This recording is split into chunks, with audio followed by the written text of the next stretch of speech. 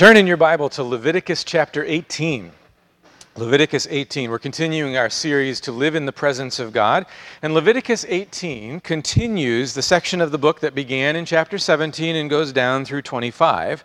It's a section that's often called the Holiness Code. It gives instructions for holy living. In other words, now that Israel's been rescued from Egypt, now that they've been given God's law, now that the tabernacle worship has been established, now that the Day of Atonement has pictured what it takes to enter God's presence, now that all of that has been given, how is Israel to live as God's people in God's presence? And this chapter, chapter 18, is a very important chapter. It's a little unusual. We're going to read just kind of a list of laws, and they're pretty... They're laws that maybe push our comfort level at times, that we're even talking about these things in church or in the Bible, but that's okay. And because it's an important chapter, I want to take the time to actually show you the internal logic of the chapter, the way that this is put together. Because there is a reason, and it takes some digging to find it, so it's going to take a little time to explain. So this will be a longer message. I'm just kind of letting you know that ahead of time, but I'm going to move as quickly as I can while trying to give you a complete explanation. This chapter can be divided into 3 sections, and what I want to do this morning is give you a quick overview to begin with so that you've got the big picture, and then we'll talk about each section in more detail. So here's the overview. Okay, Leviticus 18, the theme is the law gives life. There's 3 sections. Verses 1 through 5 is the first section. It's kind of an introduction. And in these verses, we learn that the laws come in the context of covenant because the Lord keeps saying, I am the Lord. He's reminding them of the relationship. And God's people are to be distinct. He says, don't be like the land of Egypt where you came from. Don't be like the land of Canaan where you're going. You're supposed to follow my rules. God's laws lead to life. And we'll return to that idea at the end. Verses 6 through 23 are specific laws about relations, specifically physical relations between people. But let's think for a minute about the nature of the Bible. Okay, the whole Bible is inspired by God, and it's without error. Inspired means God-breathed. And it's telling us that the Holy Spirit guided the writing of Scripture, including Leviticus 18. But the human authors, with their personalities and their writing styles, were doing the writing. It wasn't dictation, where God just kind of told them what to write and they mindlessly just copied it down. No, they're thinking, they're engaging, they're writing intentionally. So Peter explains it this way. He says, no prophecy of Scripture comes from someone's own interpretation.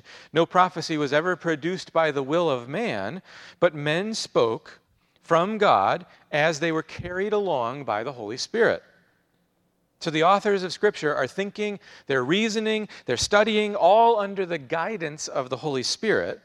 And I think we can actually see that at work in this passage today in a unique way. And here's what I think is going on. As he's writing the book of Leviticus, Moses is reflecting back on what he's already written in Genesis and a little bit of Exodus. It's almost as if he's asking, do the relationships there, primarily in Genesis, set the pattern for what God's people should do? Can the Israelites read Genesis and Exodus and know that what they see there is permissible? And you'll see that we're almost able to watch the wheels turning in Moses' mind as he's writing. We'll trace his thoughts through the stories of the patriarchs as he sets down the boundaries for appropriate relationships for God's people. Now, because that's the case, don't expect this list of rules to be exhaustive. Moses isn't dealing with every possible situation.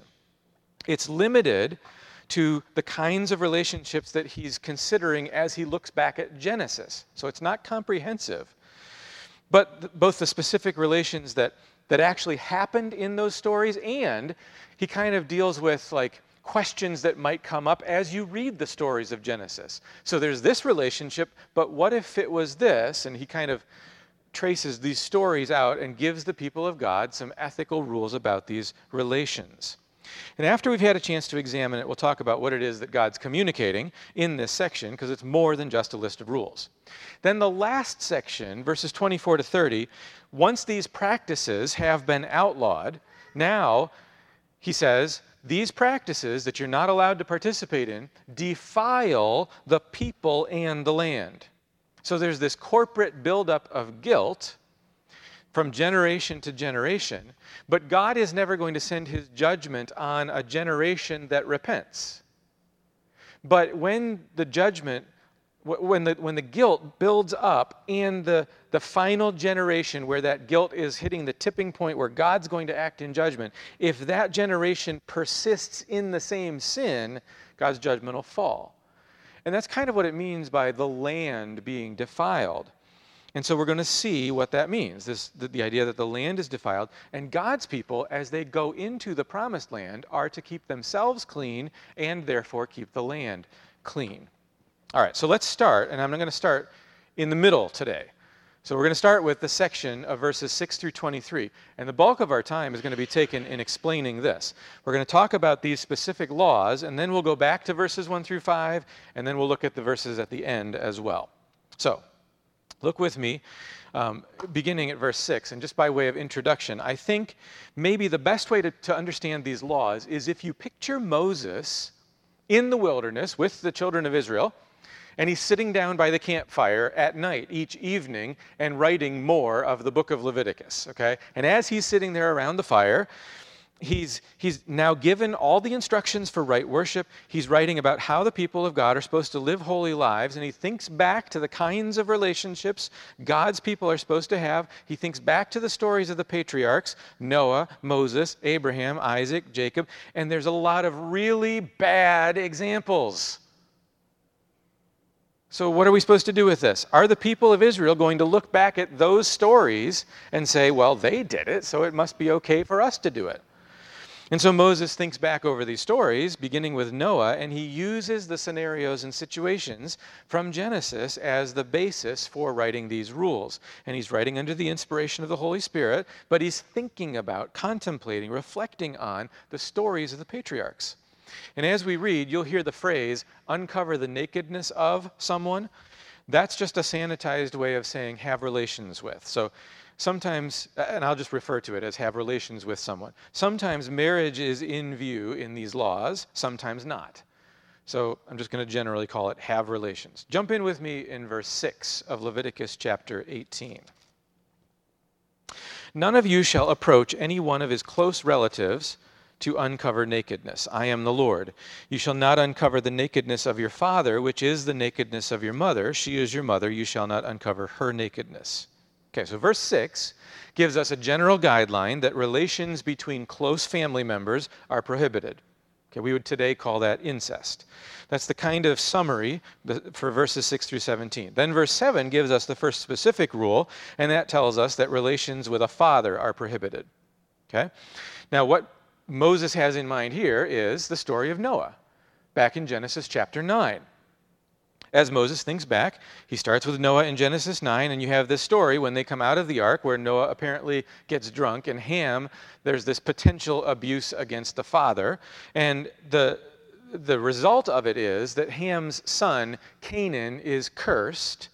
But Moses just looks at that story and he says, okay, relations with a father, that's inappropriate. And then his mind goes to, okay, well, is there another situation where that happens? And there is, 10 chapters later, Genesis 19, and that's the story of Lot and his daughters. And a similar situation happens, even though it's daughters with a father rather than a son. And the connection there is drunkenness. There's drunkenness involved in both of them.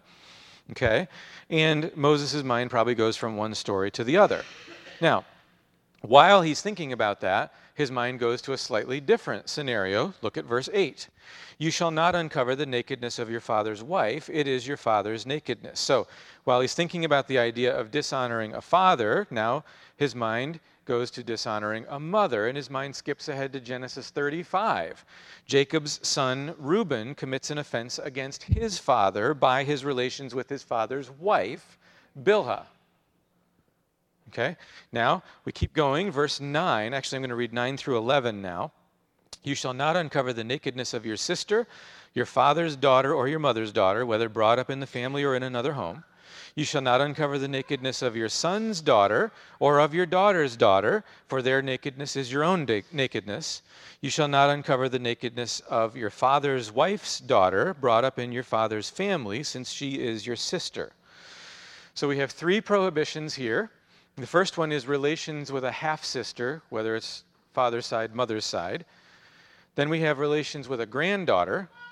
And then we have relations with a half-sister, specifically same father, different mother. Okay? So what's the logic here?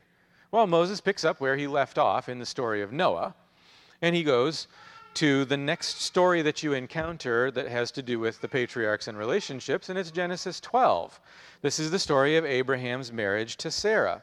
And in Genesis 12, verses 10 through 20, Abraham and Sarah go down into Egypt. Abraham's afraid that Pharaoh is going to kill him and take his wife because she's beautiful, and so Abraham says, she's my sister, which is actually true. Sarah is Abraham's half-sister. They have the same father. But it raises the question of the propriety of marrying a half-sister, whether by the same father or same mother, whether brought up in the family or in another home. It says in the text, literally that means in the home or house or outside, and it could be translated at home or abroad. So Moses' mind is probably going, well, okay, Abraham and Sarah left, but would it be appropriate then for a relation to be with someone who's related, even if they lived in another land? There's like this geographical consideration in mind in the way that it's phrased. But as he's thinking about this, the prohibition of relations then with a granddaughter come to mind, probably because he's thinking, again, the story of Abraham, and as it proceeds, you have the story of Lot, Abraham's nephew, which is part of the Abraham story. And Lot's daughters' husbands are killed in God's judgment on Sodom. The daughters get their father drunk so they can have relations with him under the reasoning that, chapter 19, verse 31, there's not a man on earth to come into us after the manner of all the earth. Now, Moses has already ruled about this prohibition back in verse 7 against relations with a father, but the reader of Genesis, going through the Genesis stories, knows that what the daughters of Lot say isn't entirely true. There is another man who's related, who would be a possible solution for them, and that is Abraham. Abraham's still able to bear children. We see that a couple chapters later. And Moses doesn't really comment on whether that's prohibited, a man and his grandniece. But as he thinks about the relations, you've got the father, Lot, you've got the granduncle, Abraham. There's one relation in between those two, one that's closer than granduncle, but not as close as father, and that's grandfather. So is the relationship between grandfather and granddaughter permissible? And the answer is, verse 10, no. As Moses then continues thinking back on the stories of Genesis, he comes in his mind to Genesis 20 and verse 12, where the same story happens again with Abraham and Sarah. This time it's not in Egypt, it's in Canaan. It's with the king Abimelech. But Abraham says, again, she's my sister. But this time the text specifies that the relation is they have the same father. And so verse 11 says specifically, you're not allowed to marry your half-sister who has the same father as you. Why? I mean, isn't that already covered in verse 9? Yes, it is, but as he's going through the stories of Genesis, now we've got more specific information, and so he specifically says, like the story of Abraham and Sarah. Just to get really specific is what Moses is saying. That would not be appropriate today. Okay? As we keep going then, let's look at verses 12 and 13. You shall not uncover the nakedness of your father's sister, she's your father's relative. You shall not uncover the nakedness of your mother's sister, for she's your mother's relative. So here we have a prohibition against relations between a man and his aunt. And as Moses contemplates the story of Abraham, which moves from Lot and his daughters, Genesis 19, to Abimelech and the whole specific relation of Abraham and Sarah, Genesis 20, then we go Genesis 21, it's the birth of Isaac. And as Moses contemplates the relationships, he goes, Isaac's mother is actually his aunt. Once you think about it, because Abraham and Sarah are brother and sister. So Isaac's mother, Sarah, is not just his mother, but she's also his aunt. Now, he's not suggesting anything inappropriate between Isaac and Sarah, but the unusual relationship kind of gets him thinking about the family line of Abraham. Is there a place in the story where a descendant of Abraham does marry his aunt? Isaac didn't marry Sarah, but the unusual relationship just kind of raises the question, and he's thinking about these different relationships. And yes, there is a place where descendants of Abraham have a man who marries his aunt. It's Moses' parents. So Exodus chapter 6 and verse 20 tells us, Amram, that's Moses' father, took as his wife Jochebed, his father's sister, and she bore him Aaron and Moses. So even though this is closely related to Moses, he rules it out for the people of God. So both of these situations, Abraham with having Sarah as his sister and Amram marrying his aunt Jochebed, occur originally in the context of danger or oppression from a pharaoh in Egypt. I'm not sure what the significance of that is. But they also both occur before Israel's really become a nation, before God's laws have been revealed. Closer kind of kinship relationships were necessary and appropriate when there were fewer people. So who did Cain marry? Had to be his sister. Who did Seth marry? Had to be a sister or a niece or something. I mean, Noah, his kids and his sons and their wives are on the ark. After things get started again there, who do his grandkids marry? It's got to be their cousins, right? I mean, that's just the way things got started. And so in the kinship relationships, cousins was kind of the appropriate relationship that you were looking for. Think about, for instance, Jacob. When he goes to find a wife, Abraham set the pattern with Isaac.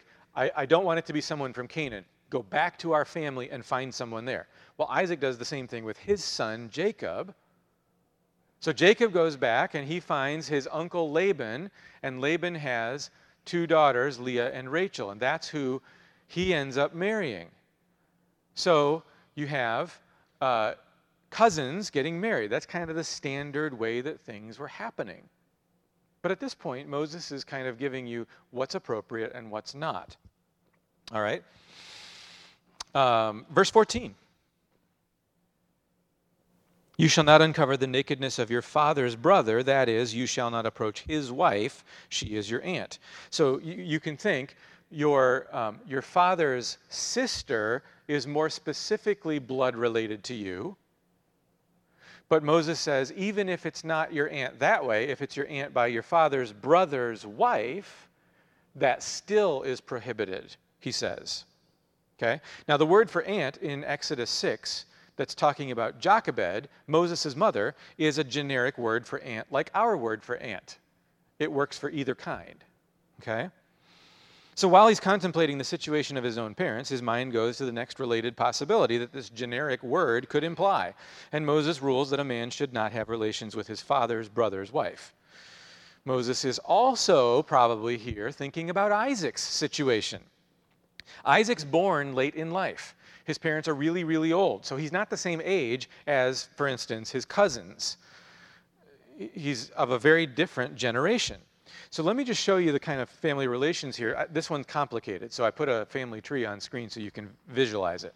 Okay, Abraham, his father's name's Terah, and he's got two brothers, Nahor and Haran, and then his sister by another wife is Sarah, right? So Terah has Sarah through another wife. So Abraham and Sarah get married, and they have their son Isaac, but it happens very late in life. On the other side here, Haran has a son named Lot. So Lot is Abraham's nephew, and we're familiar with Lot from the stories of Genesis. Abraham and Lot travel together for a while. Haran also has a daughter named Milcah. Milcah, when she gets married, marries her uncle Nahor. Okay? So she's married her uncle Nahor, and you can see how the relationships kind of start to get complicated here. But what happens then is they have a son named Bethuel, and Bethuel has a son named Laban and a daughter named Rebekah. So when Isaac goes to get married, he's looking for someone in the family, but someone his own age or close to it.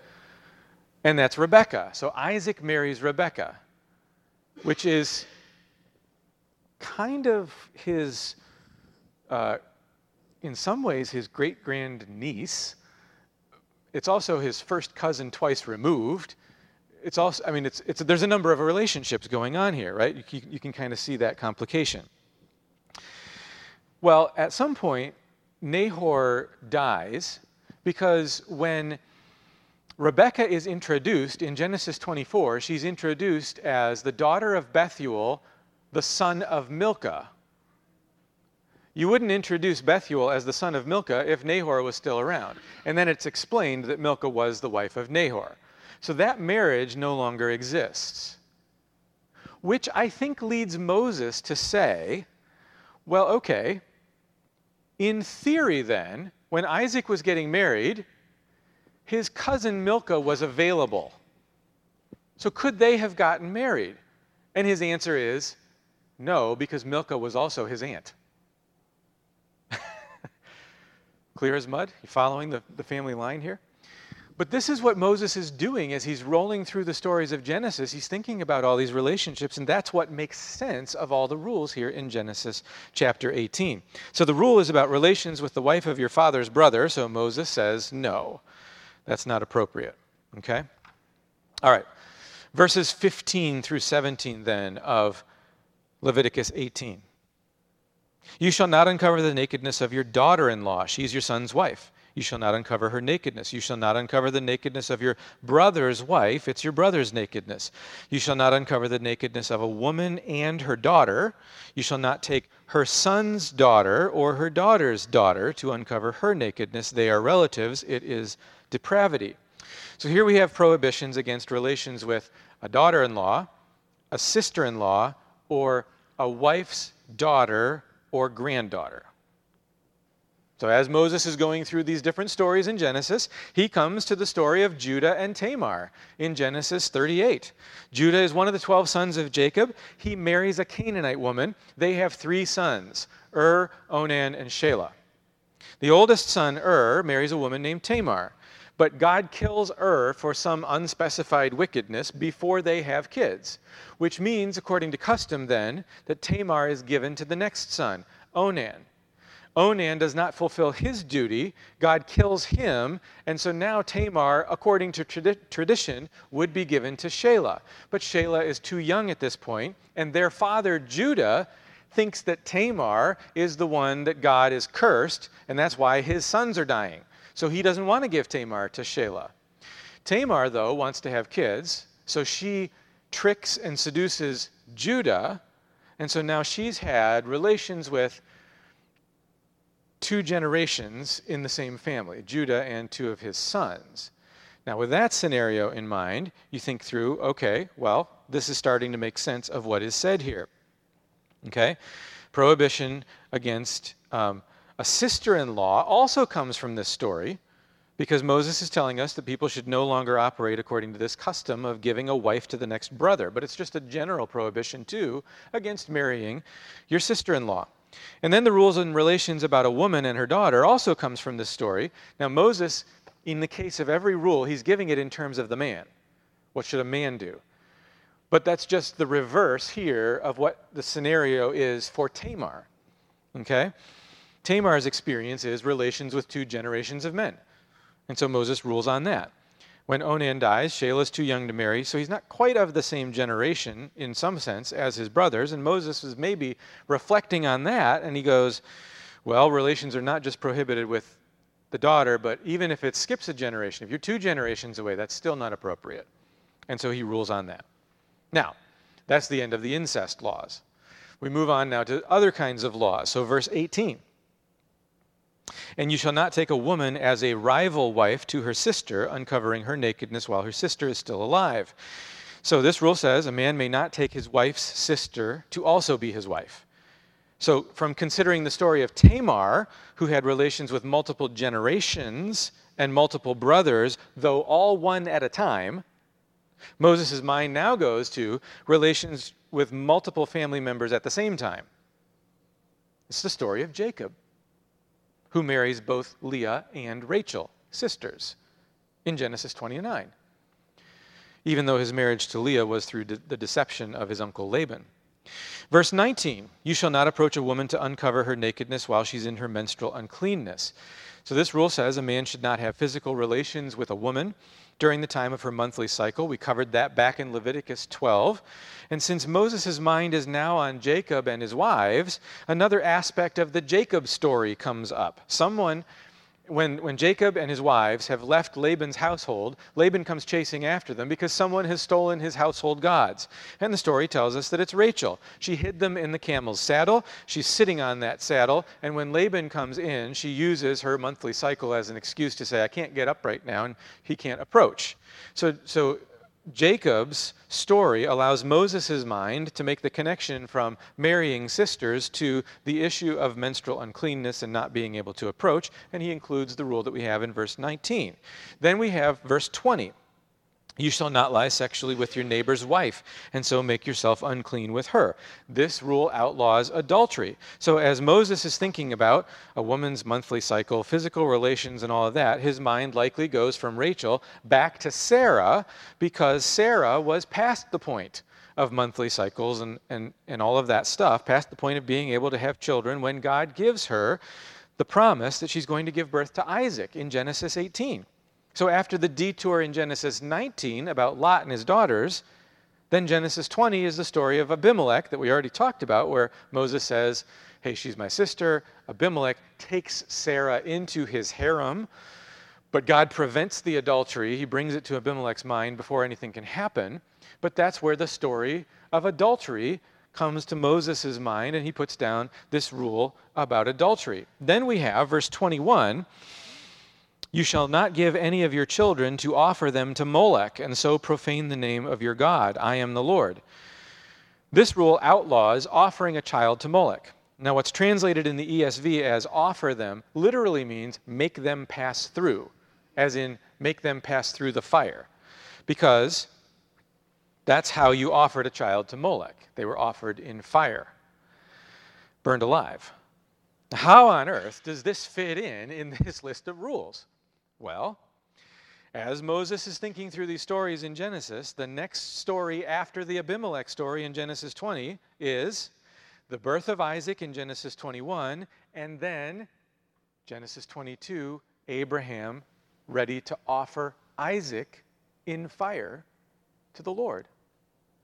And so Moses is thinking about this, and children are a direct result of the kinds of relations he's talking about, so this fits in his list of rules for holy living. He doesn't want the Israelites to read the story of Abraham almost sacrificing Isaac and conclude that it would be okay for them to offer their children to Molech. Verse 22. You shall not lie with a male as with a woman. It is an abomination. So this rule outlaws homosexual relations. As Moses reflected on the stories of Genesis, he had skipped from Sarah's old age to the prevention of adultery with Abimelech, chapter 18 to chapter 20, and he followed that trail out to Isaac. But now, having skipped over Genesis 19 and the story of Sodom and Gomorrah, he kind of says, well, now that we're talking about fire, let's go back to Sodom and Gomorrah. Because Sodom and Gomorrah were destroyed by God's fire from heaven. Why?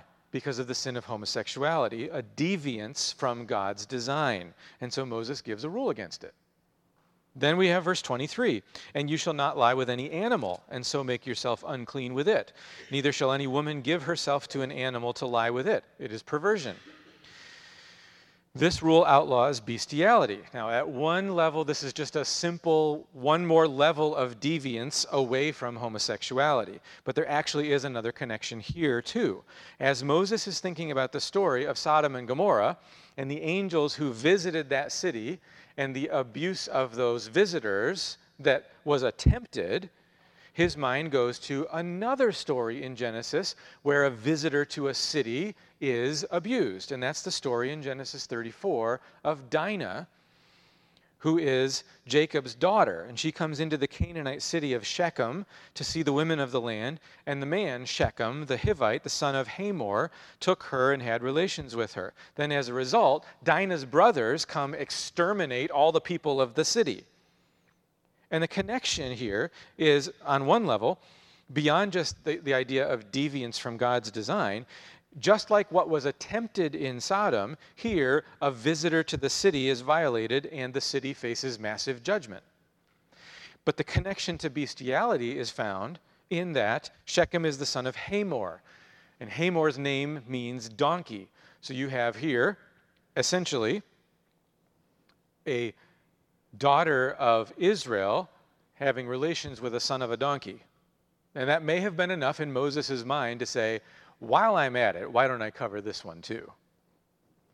Okay, so that's the end of this series of laws. Let me give you one final observation on the series of laws before we talk about the bookends at the beginning and ending of the chapter. We began with the story of Noah and his son Ham, and as a result of that sin, his son Canaan is cursed. We end in the land of Canaan with the Canaanite cities of Sodom and Shechem. As Moses writes, the Israelites are on their way to Canaan. Will they adopt the ways of Canaan? Or will they be different? Will they be holy? Will they follow a different set of ethics? Now that God has given them his law, they have direct revelation of his will for their lives. They know what God expects. God's made a covenant with them as a nation. They're supposed to be holy, unique. They belong to him. They're not to take their cues from the people around them, but from God's law. And that brings us back to verses 1 through 5. So go back with me to verses 1 through 5. And the Lord spoke to Moses, saying, "Speak to the people of Israel and say to them, I am the Lord your God. You shall not do as they do in the land of Egypt where you lived. You shall not do as they do in the land of Canaan to which I am bringing you. You shall not walk in their statutes. You shall follow my rules and keep my statutes and walk in them. I am the Lord your God. You shall therefore keep my statutes and my rules, and if a person does them, he shall live by them. I am the Lord." I think Moses is considering the law of God that has been given to Israel, and he's asking the question, how are the Israelites in future generations going to make ethical decisions about relationships? Where are they going to look? One natural place for them to look is the stories of the patriarchs. But those stories are full of relationships that do not conform to God's law. So which standard will they use? Will they say, well, God's law says this, so that's what we're going to do? Or will they say, well, the patriarchs did this, so it's okay for us too? So Moses is here clarifying. The law of God says yes to this and no to that. And here's the point. You're not to be like the Egyptians, where you came from, or the Canaanites, where you're going. Your standard is not even to be the lives of the patriarchs. There were plenty of places where they were no different than the peoples around them. But your standard is to be the law of God. And when you live by God's law, you will find life. Because God's design is best. Now, I want to briefly show you a few other places in Scripture where that connection comes together. So Psalm 119, if you know Psalm 119, it's the longest chapter in the Bible, and it's divided, it's an acrostic based on the Hebrew alphabet. So there's 22 letters, and each Hebrew letter of the alphabet gets one section of 8 verses that starts with that letter. I want to show you one section. So this is verses 153 through 160. Listen for the connection between law and life. Look on my affliction and deliver me, for I do not forget your law. Plead my cause and redeem me. Give me life according to your promises. Salvation is far from the wicked, for they do not seek your statutes. Great is your mercy, O Lord. Give me life according to your rules. Many are my persecutors and my adversaries, but I do not swerve from your testimonies. I look at the faithless with disgust because they do not keep your commands. Consider how I love your precepts. Give me life according to your steadfast love. The sum of your word is truth, and every one of your righteous rules endures forever. Next, let me show you Deuteronomy 30. This is after the second giving of the law. Deuteronomy 28 and 29, we have blessings for obedience and curses for disobedience. And then in chapter 30, Moses gives this summary of the law and what God is saying to the people. And listen for the connection between life and land and even worship, but particularly life and land as you think about God's law. See, I have set before you today life and good, death and evil. If you obey the commandments of the Lord your God that I command you today, by loving the Lord your God, by walking in his ways, and by keeping his commandments and his statutes and his rules, then you shall live and multiply, and the Lord your God will bless you in the land that you are entering to take possession of it. But if your heart turns away, and you will not hear, but are drawn away to worship other gods and serve them, I declare to you today that you shall surely perish. You shall not live long in the land that you are going over the Jordan to enter and possess. I call heaven and earth to witness against you today that I have set before you life and death, blessing and cursing. Therefore, choose life, that you and your offspring may live, loving the Lord your God, obeying his voice, holding fast to him, for he is your life and length of days, that you may dwell in the land that the Lord swore to your fathers, to Abraham, to Isaac, and to Jacob, to give to them. Following God's law leads to life. It's good. And the connection there to the land, you saw it in verse 16, verse 18, verse 20. It's there as well in Leviticus 18. Is our concern for holiness the same as God's? Or do we ignore God's law and treat it as if it's not relevant today? I think I explained this a couple weeks ago, but I want to touch on it again because it's helpful to get your mind around how to think about God's law. There's three aspects of the Old Testament law as you look at it: the moral law, the ceremonial law, and the civil law. The moral law is like most of the Ten Commandments. It expresses God's unchanging moral standard based on his unchanging character. These laws are still in force because God's character and God's standard never change. No murder, no stealing. The ceremonial laws are the things like the sacrifices and the feasts and the priests and clean and unclean and all of that stuff. That was typological. It was a type. It was a picture. It was pointing to Jesus. That was its purpose. And now that Jesus has come, those laws have served their purpose and they're no longer in force because their fulfillment has arrived. The civil law is the national expression for the nation of Israel of God's moral laws. It's case law. Case law takes underlying moral principles and illustrates those principles in particular cases or scenarios so that people learn how to apply the principles. So the principles remain because they're based on God's unchanging moral standard, but the particular ways they're applied might change.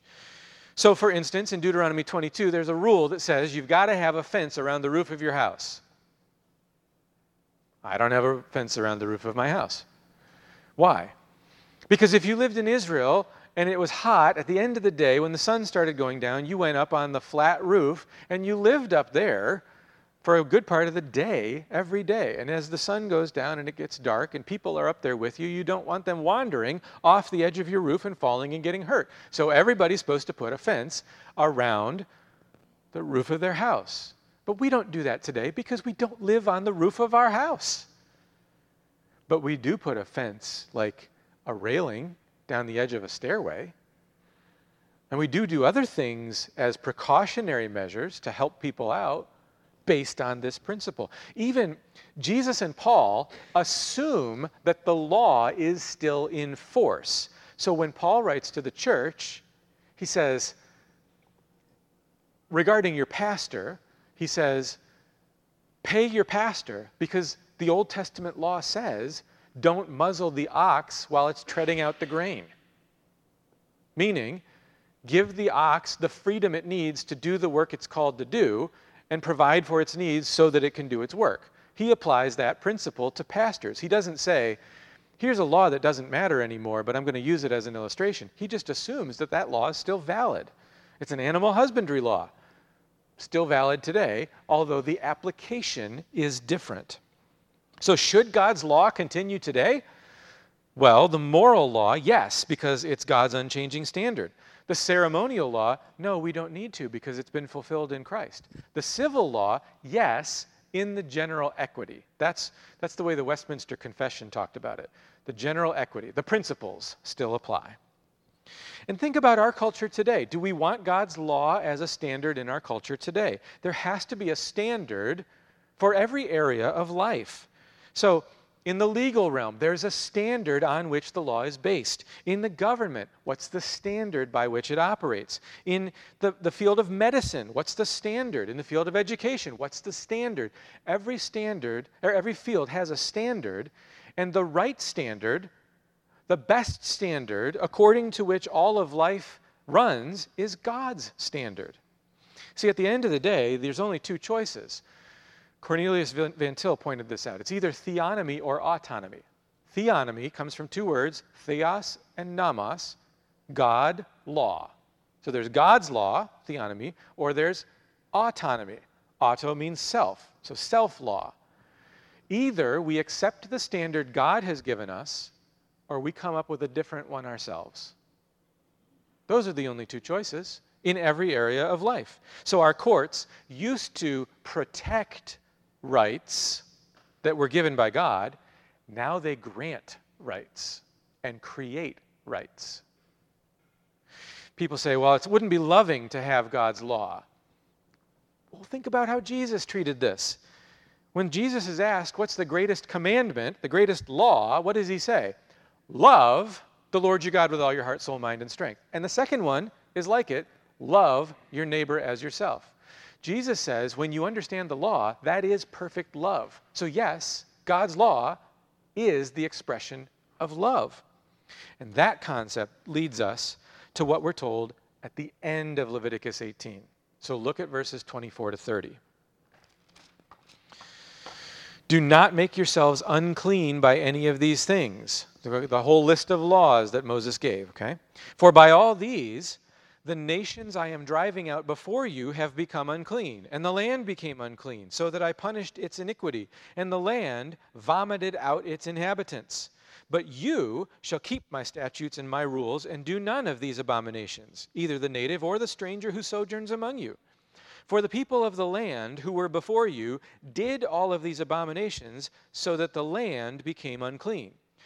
Lest the land vomit you out when you make it unclean, as it vomited out the nation that was before you.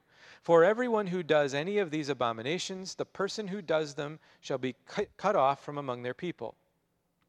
So keep my charge never to practice any of these abominable customs that were practiced before you, and never to make yourselves unclean by them. I am the Lord your God. You could easily read this list of rules in Leviticus 18 and think, well, that was Israel. They had a special relationship with God. They were in covenant with him, and we're not today. Well, that's true, but God deals with the other nations in terms of obedience and disobedience, blessing and cursing. So here, in Leviticus 18, God's talking about the other nations, not the ones that were in the land before Israel. Nations that were not in the same kind of covenant with God like Israel was, but they're still held to the same standard. And their land becomes unclean by their sin. And this can be true of our land today. We're not in covenant with God like Israel was, but we are in covenant with God in the same way that the nations of Canaan were and the other lands. We're still responsible to him.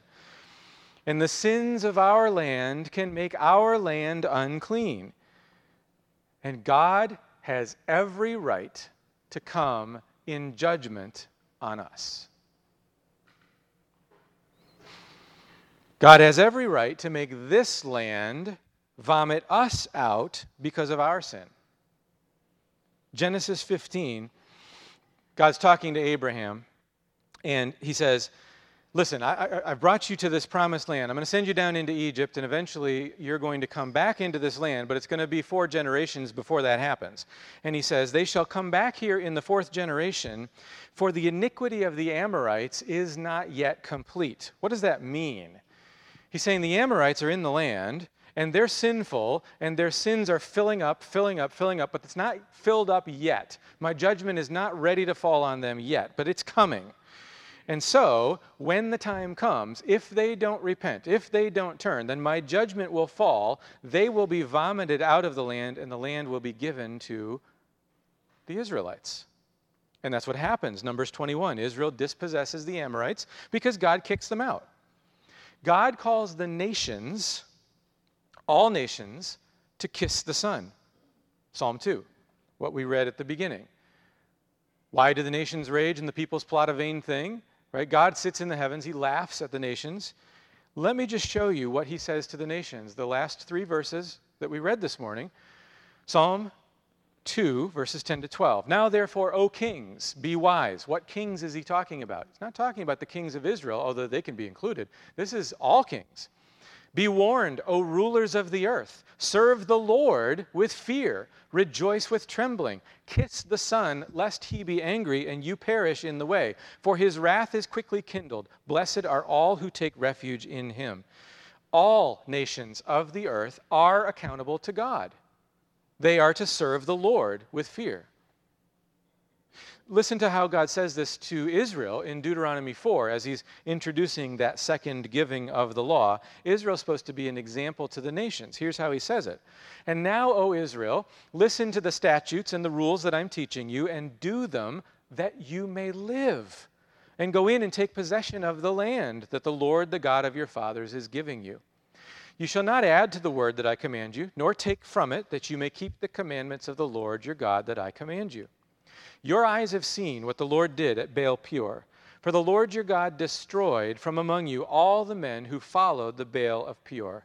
But you who held fast to the Lord your God are all alive today.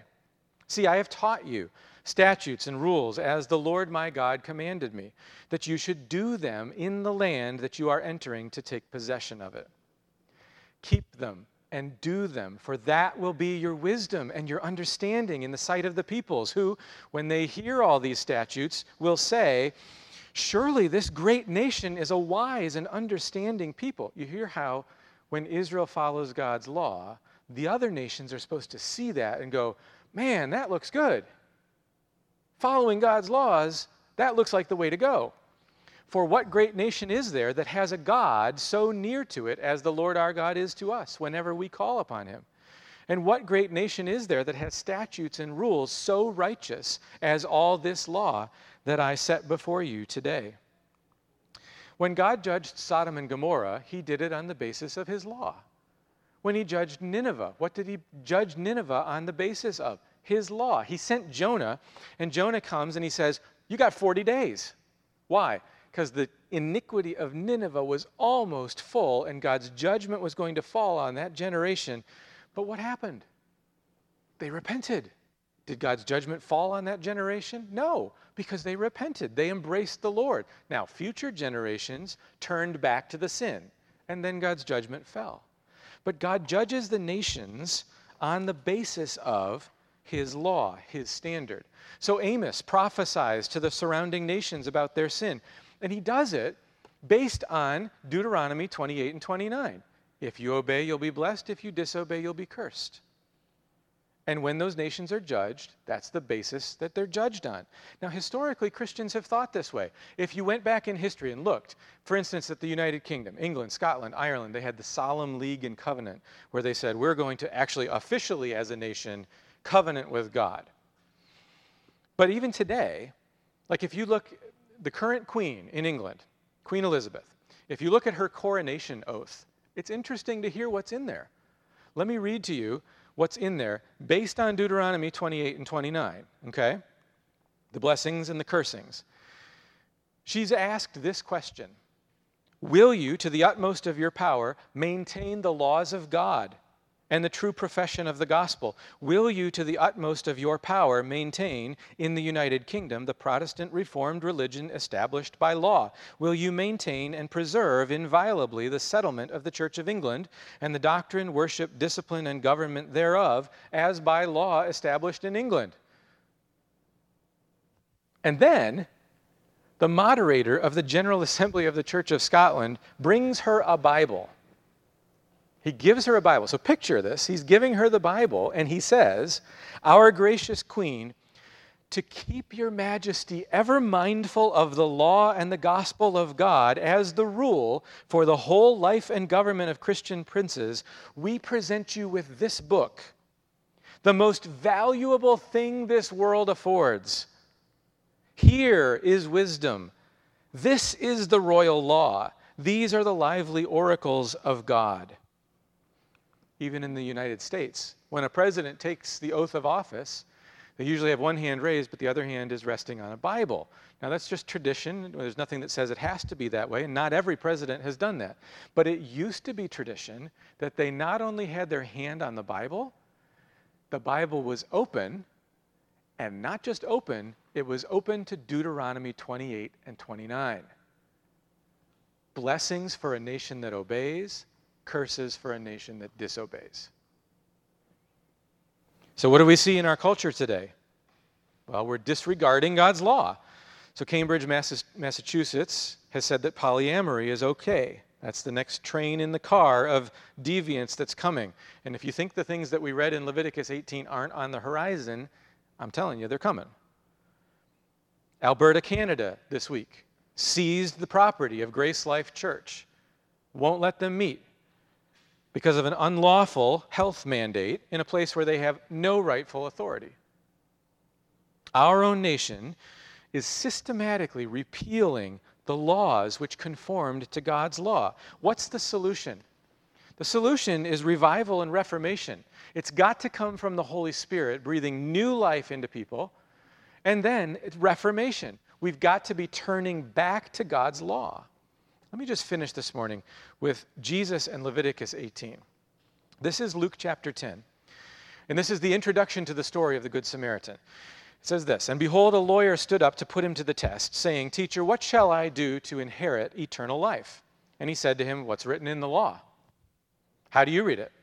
And he answered, 'You shall love the Lord your God with all your heart, with all your soul, with all your strength, and with all your mind, and your neighbor as yourself.' And he said to him, 'You've answered correctly. Do this, and you will live.'" So the questions about obtaining eternal life, Jesus says the answer is in the law. Now, that doesn't sound right to us today. Jesus doesn't say, though, the law doesn't matter anymore. Jesus says the law will reveal how to have eternal life. But what does that mean? Well, the lawyer answers with the Shema. "Hear, O Israel, the Lord our God, the Lord is one. You shall love the Lord your God with all your heart, soul, mind, and strength." That was the same answer that Jesus gave when he was asked about what the greatest law was. And Jesus says, "Do this and you will live." Essentially, Jesus is quoting Leviticus 18, verse 5. And Jesus' answer works on two levels. First, eternal life. You want eternal life? Keep the law. Love the Lord your God with all your heart, all your soul, all your strength, all your mind, and your neighbor as yourself. But here's the problem. You can't do it. No one can. Martin Luther said, if the greatest commandment is to love the Lord your God with all your heart, soul, mind, and strength, then the greatest sin must be to love him with anything less. You can't do it. But Jesus can. And Jesus did. And that's why Jesus, as your substitute, can both pay the price for your sins and give you his righteous standing. That's how you can have eternal life, by believing in him. But it's not in violation of the law. It's through Jesus who kept the law. And second, God's law also leads to life in the sense that following God's law is living the way God has designed, living life to the full. A person will never have true joy and fullness of life living in defiance of God's law. And a nation will never have God's blessing when it persists in defying God's law.